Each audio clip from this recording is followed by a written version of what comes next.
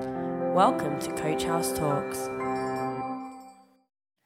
There's always a moment of truth with these things because, you give your text to Jamie and he does something with it and you have no idea what's going to appear on the screen.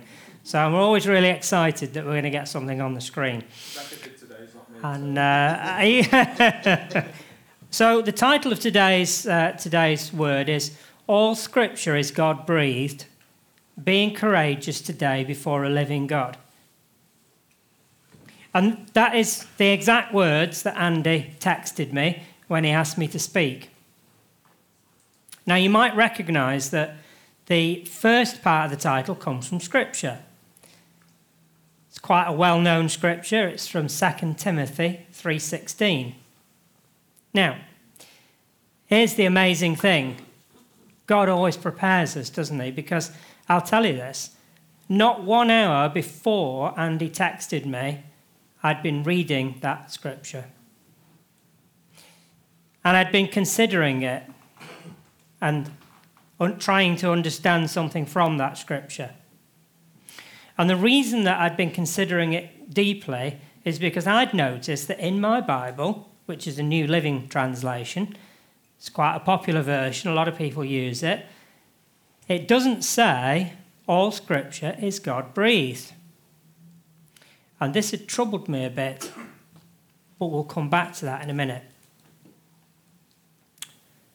So, before we can understand the problem that I'd seen, we need to understand a little bit about the nature of language. Now, I'm no expert in languages. That's my wife's job. But I do know that it's important to understand that language is not just a means of communication, but that it expresses the values and beliefs of the culture to whom the language belongs. Put more simply, language expresses the things that are important to a society in accordance with what that society's belief system is. That's quite tough, isn't it? If you don't follow it, catch me later. Now, I had a go at learning another language, unsuccessfully. You can probably understand, obviously my wife's Romanian, so if I want to talk to my father-in-law, I've got a real problem because I can't. So I had an attempt, but I failed. I'll keep trying, but, at the moment it's not really working very well.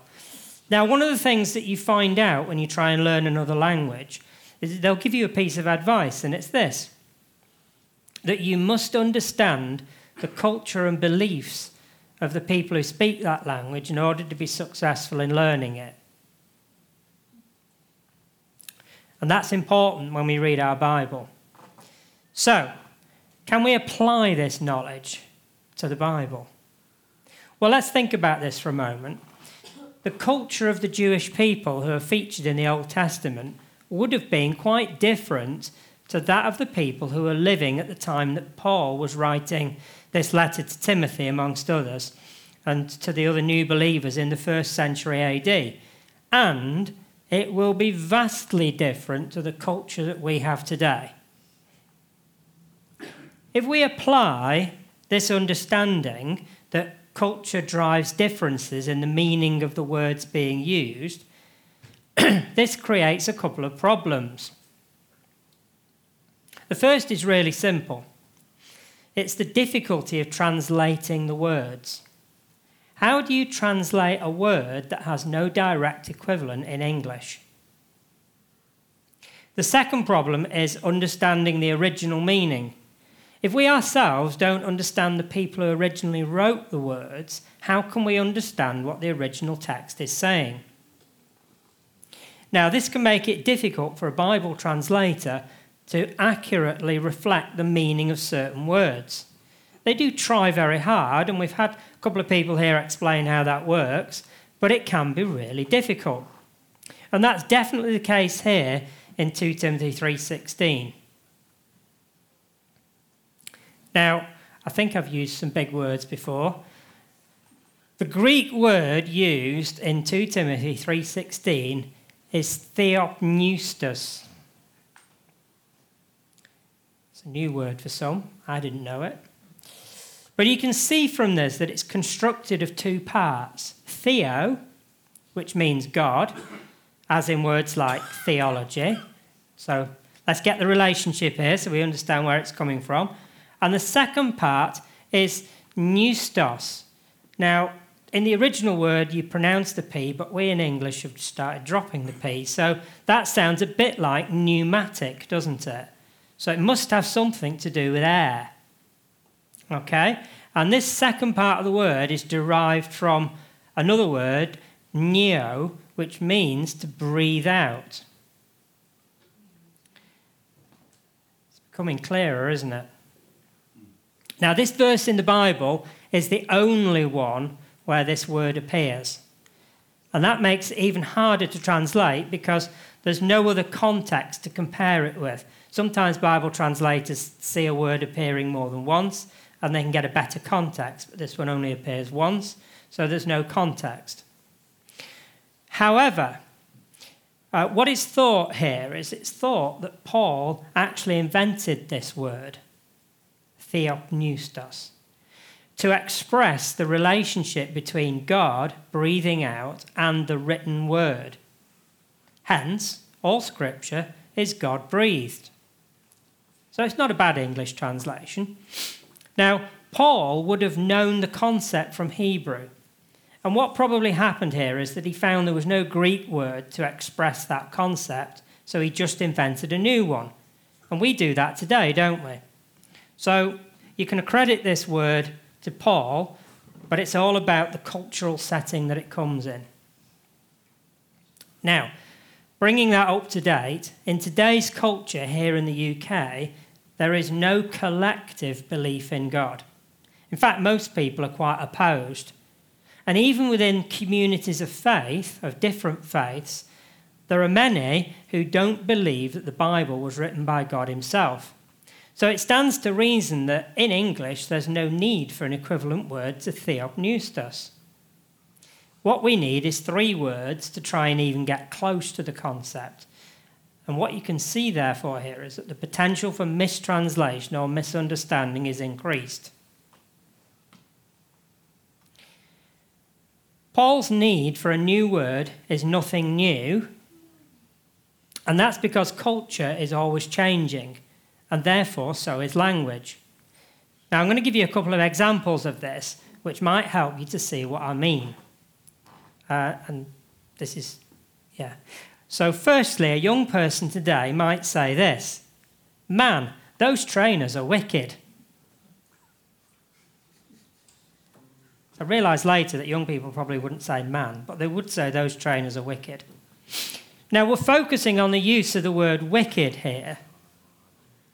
And we probably know that the young person is not saying that that pair of shoes could possibly have done something bad. So clearly this is an example of a word that has somehow changed its use. But how or why? You see, the word wicked is being used in place of the word nice. But now there's an added emphasis that the shoes probably don't conform to what your grandma might have described as sensible shoes. So to see what's happened here, we need to understand the impact of culture.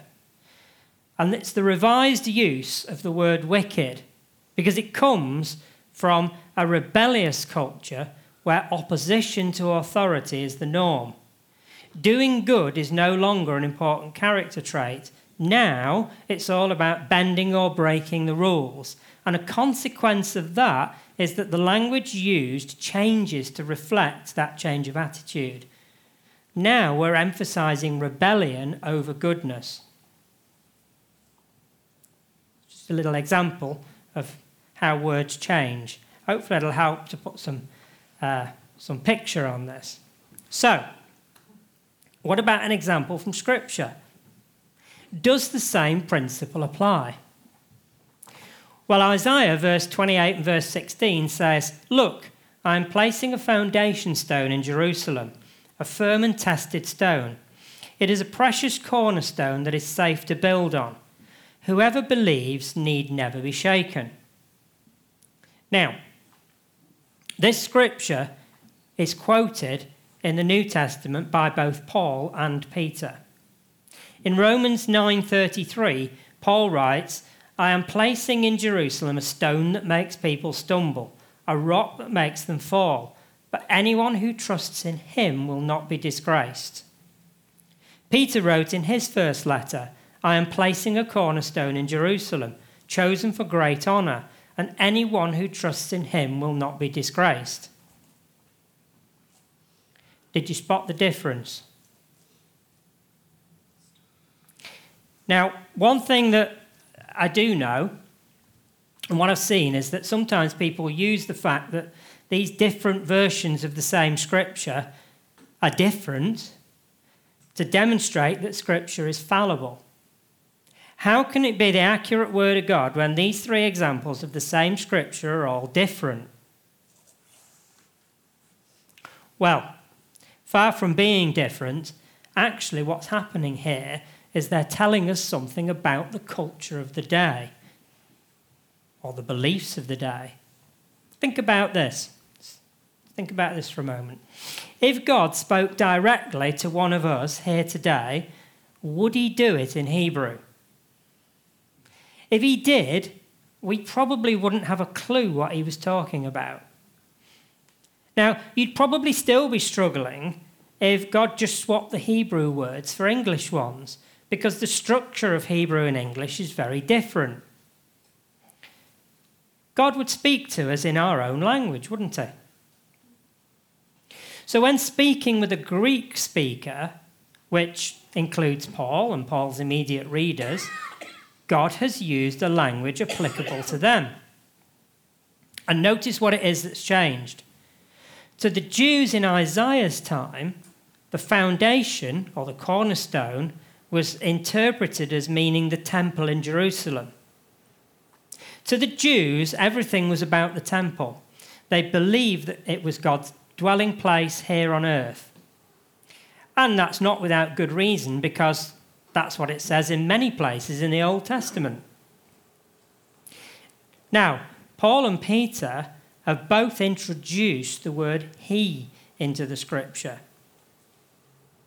This is because after Jesus, Christians now understood that it was Jesus who's the cornerstone and not the literal stones of the temple. Jesus died and rose again in Jerusalem. He is the one who causes people to stumble. He is the one in whom we trust. The temple was destroyed, but Jesus is alive. So remember what we said before, that an important part of language is what the writer believes. Paul and Peter are both expressing their belief, which has now moved on, and they were and still are urging their readers to do the same. Moving on in culture and belief. So,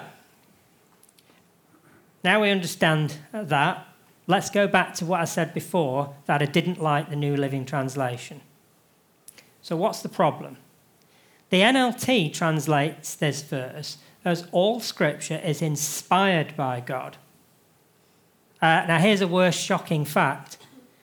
The King James also mistranslates this verse as all scripture is given by inspiration of God. You didn't know the King James had some wrong in it, did you? Basically saying the same as the NLT, but it's still wrong. So what's the problem? Why is it wrong? Well, here's the problem. If I'm using the word inspired or inspiration, considering that in our Western cultural context, I'm suggesting that the words have been born out of an idea. Yes, that idea has come from God, but the idea was written down by ordinary people, and ordinary people who are, like you or I, fallible. It must also, therefore, because of the reasons we've already established, contain interpretations based on the value of the society at the time it was written. Now, if that's the case, then I need to interpret the scripture in the light of societal values that apply today. Now, hopefully you can see that that's wrong. It's very wrong. Andy reminded us last week, God is the same yesterday, today, and forever. God does not change. It's us who change. Our society changes, and generally not in a good way. Perhaps it would help us to understand this a bit more if we look at the context of Paul's letter to Timothy. And one of the things that we teach here at the Coach House is that we never take Scripture in isolation. We always consider the wider context within what that Scripture sits. Where's the word in the verse? Where's the verse in the chapter? Where's the chapter in the book? Where's the book in the whole Bible? So the statement that all Scripture is God-breathed is not written in isolation. Paul said this for a reason, which is to make a point to Timothy and also to us about how to live. Remember, we're living in a gap. The title of our series is Mind the Gap. And this gap started as soon as Jesus ascended to heaven and will not end until he returns. So the reason that Paul made this comment is just as valid today as it was back then, because we're still in the gap. So going back to a bit earlier in the chapter 3, so back to verse 1 for the context. You should know this, Timothy, that in the last days there will be very difficult times. For people will love only themselves and their money. They will be boastful, proud, scoffing at God, disobedient to their parents, and ungrateful. They will consider nothing sacred. They will be unloving and unforgiving. They will slander others and have no self-control. They will be cruel and hate what is good. They will betray their friends, be reckless, be puffed up with pride, and love pleasure rather than God. They will act religious, but they will reject the power that could make them godly. Now, I think this quite neatly sums up Western culture just as it is today. And because we're part of this culture, we use the language of this culture and we think like this culture. This is why we need to change our thinking. As I said at the beginning, if you want to learn another language, you have to understand the culture. To do this, you have to consciously choose to do so. You have to choose to learn, and you have to put some effort in to get the result. Remember Andy's point from last week about salvation, which proves I was listening last week. We have to choose to work out our salvation. And this is because, as Hebrews 13:14 says, this world is not our permanent home. We are looking forward to a home yet to come. So if we're going to live somewhere else, it would be better for us if we were more culturally aligned to the place where we're going. Now, us Brits are famous for going around the world and taking our cultural values with us. Think about Benidorm for a moment. It should come as no surprise that we don't always fit in. Yeah? Expat communities tend to stick together as they have that shared culture and they know that outside of their community they might get into problems when they don't follow local cultural norms. Sometimes you can only get into a place if you know the culture. In the book of Judges, there's a good example of this.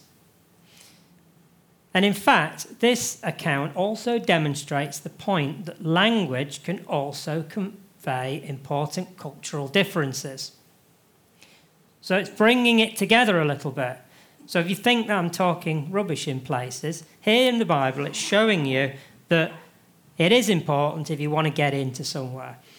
Now in chapter 12 of Judges, it's the Ephraimites who are being rebellious, one of the clans of Judah.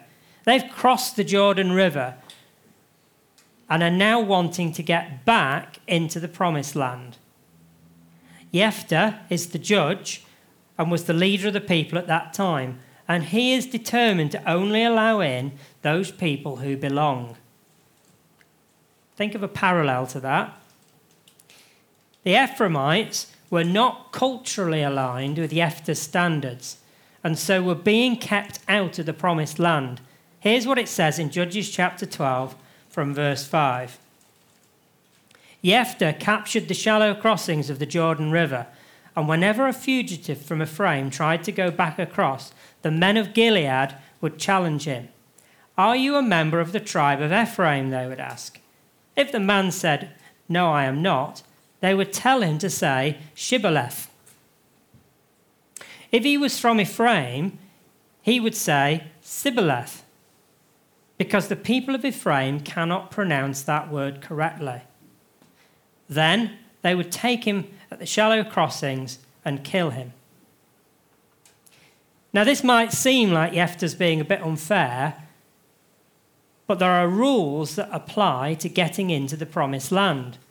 And sometimes in life, we just have to follow the rules and work to get ourselves culturally aligned. So what difference can it make to our alignment if we change our understanding of Scripture from just being God-inspired to all Scripture is God-breathed? Fundamentally, it will mean that we have a new perspective on Scripture. We will no longer see the words as being reflective of a particular time and place. We will see them as eternal, never changing, the words of God himself. Remember, God is the same yesterday, today, and forever. We see the words as being representative of God's culture. That culture that we will need if we are going to be at home with him in eternity. The disciple John introduces his gospel with the following words. In the beginning, the Word already existed. The Word was with God, and the Word was God. Now, when John refers to the Word, he's referring to the written Word, or as we now know it, the Old Testament. But then he says, the Old Testament is God. See, I've just swapped the word word for Old Testament. So he's saying the Old Testament is God. Remember when Paul says all Scripture is God-breathed, he's talking initially about the Old Testament. Now, that is probably not something that most of us would recognise today. So how can this be understood? In order to understand what John is saying at the beginning of his gospel, we need to understand something from Jewish culture. Now, I might have mentioned this one before, so apologies if you've already heard it. You might need reminding of it. But we need to look at one of the many rules that the Jews made up, which followed scriptural principles, but nevertheless were made up rules. Jesus had a bit to say about those things at times, didn't he, if you think through some of the stuff Jesus said. Now, these rules were contained in a book called the Talmud, and they're not for us to follow in any way, but they do provide an interesting insight into how the Jewish people in the first century might have understood the Gospels and the letters that Paul and others wrote. This is the rule. It's that the Scripture cannot be read in the synagogue unless there are 10 adult men present. That's the rule. And this cohort is called a minyan.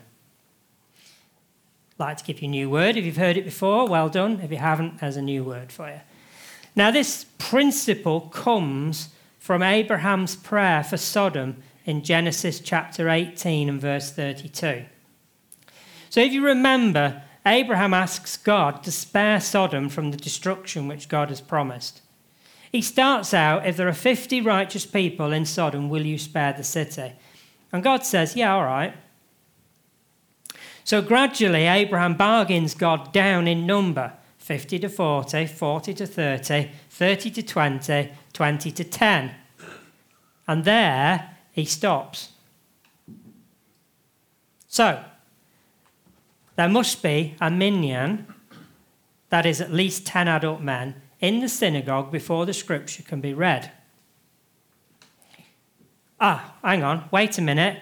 There's a second principle that comes into play here that modifies the first one. So there's an exception to the rule, isn't there? I love this one. And this is this. What happens if there's only 9 men in the synagogue? Well, that's okay, because the scrolls themselves contain the word of God. And these words are, as Paul says, God breathed. The words display the very nature and character of God, therefore they are God. God is clearly an adult man, and therefore he's the 10th person. So hallelujah, the scroll can be read. Now, I tell you that because it helps you to understand what John has just written. And if you don't know that, you might wonder why John wrote what he wrote. Now, fortunately, we don't have to hold to this rule, but it's helping us to understand what John is saying when he says the word of God.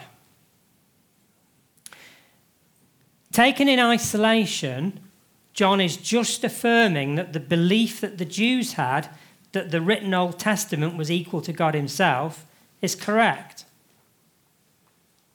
But John is going to take this thought one step further, because he's going to prove a point. When John says the word of God, the original readers would have understood this as the word of God the Father. The word is God the Father, as the Father was the only person of the Godhead that they would have recognized at that time. John goes on to say in verse 14, so the Word became human and made his home among us. Now, John is speaking about Jesus.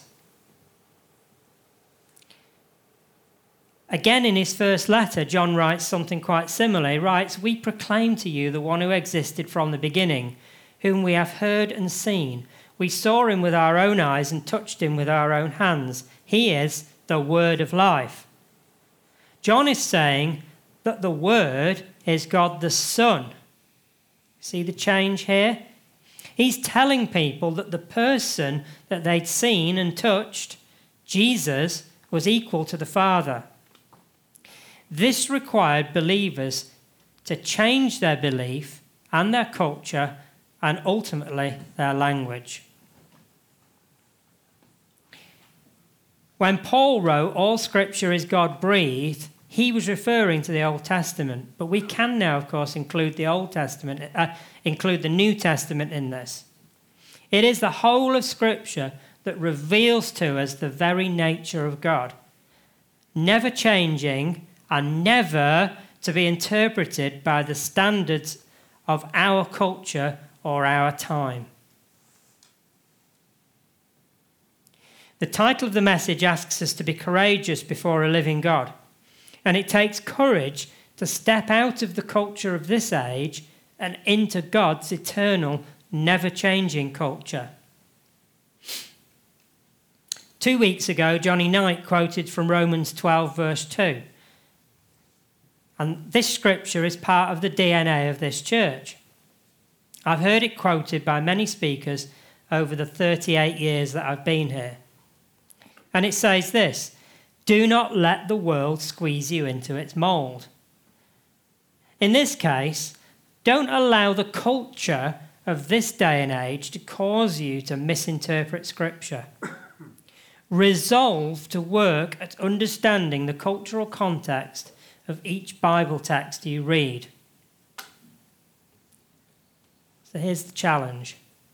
Will you allow Jesus to speak to you directly from his word and allow his breath to change you, to be more culturally aligned with him as the day of his return approaches? Amen. Thanks for listening. Follow us on Facebook, Instagram, and at www.coachhousechurch.org.